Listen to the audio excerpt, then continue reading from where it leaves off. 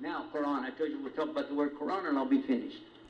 Quran. We already mentioned about qara'a, the root. We know it means recite. It is a recitation. It is not a book on this planet. It is a book, fi lawhim mahfuz, Allah said in the Quran. Where is it? With Allah. This book cannot be touched. That's the meaning of the ayah where it says, wherein it tells you that none shall touch it but the purified.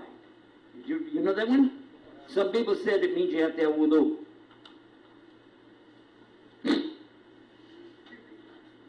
If this is the case, you've got to understand in Arabic, it said nobody is going to touch it.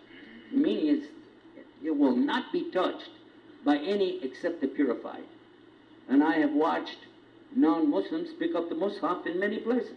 Did you ever see a non-Muslim pick up Mus'haf? Huh? So that would disprove the ayah if you said it means that. A'udhu billah. Think about it.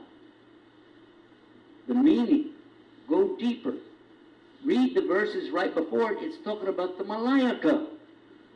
None can touch it except those who are purified. Not those who purify themselves. It doesn't say that. The word tahur is used to refer to the Malaika. Not a piece of paper with writing on it. Because, and you know this, some people could make mistake when they write it down, yes or no? Yes. But you can't make a mistake when you recite it in front of Muslims because somebody's going to stop you and go, whoa!